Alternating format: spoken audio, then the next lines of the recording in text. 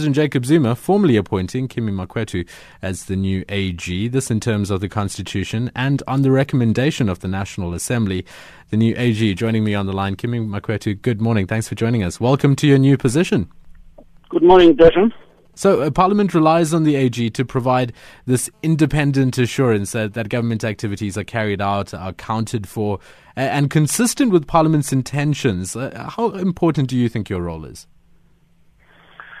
Desmond, it's a very important role, as you would have seen over the last 7 years that Mr. Nombembe has been at the helm. And I think what we have elevated as an institution is the need for us to report accurately at all times to those that are charged with governance and oversight.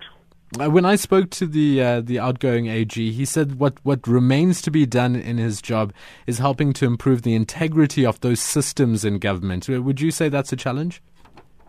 If one looks at the ground we have covered up to thus far, one can always confirm that we have already just scratched the surface. There's quite a lot of opportunities to build onto the issues of transparency and financial management in government. I would agree entirely with that view. What are some of the other factors that you think could significantly improve your role? Is it the question of having more powers, for example?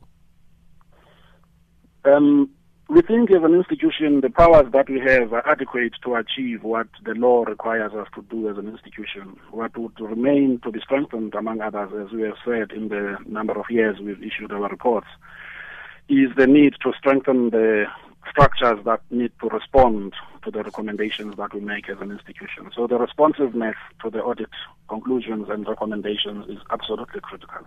Is there anything different you plan to do in your job?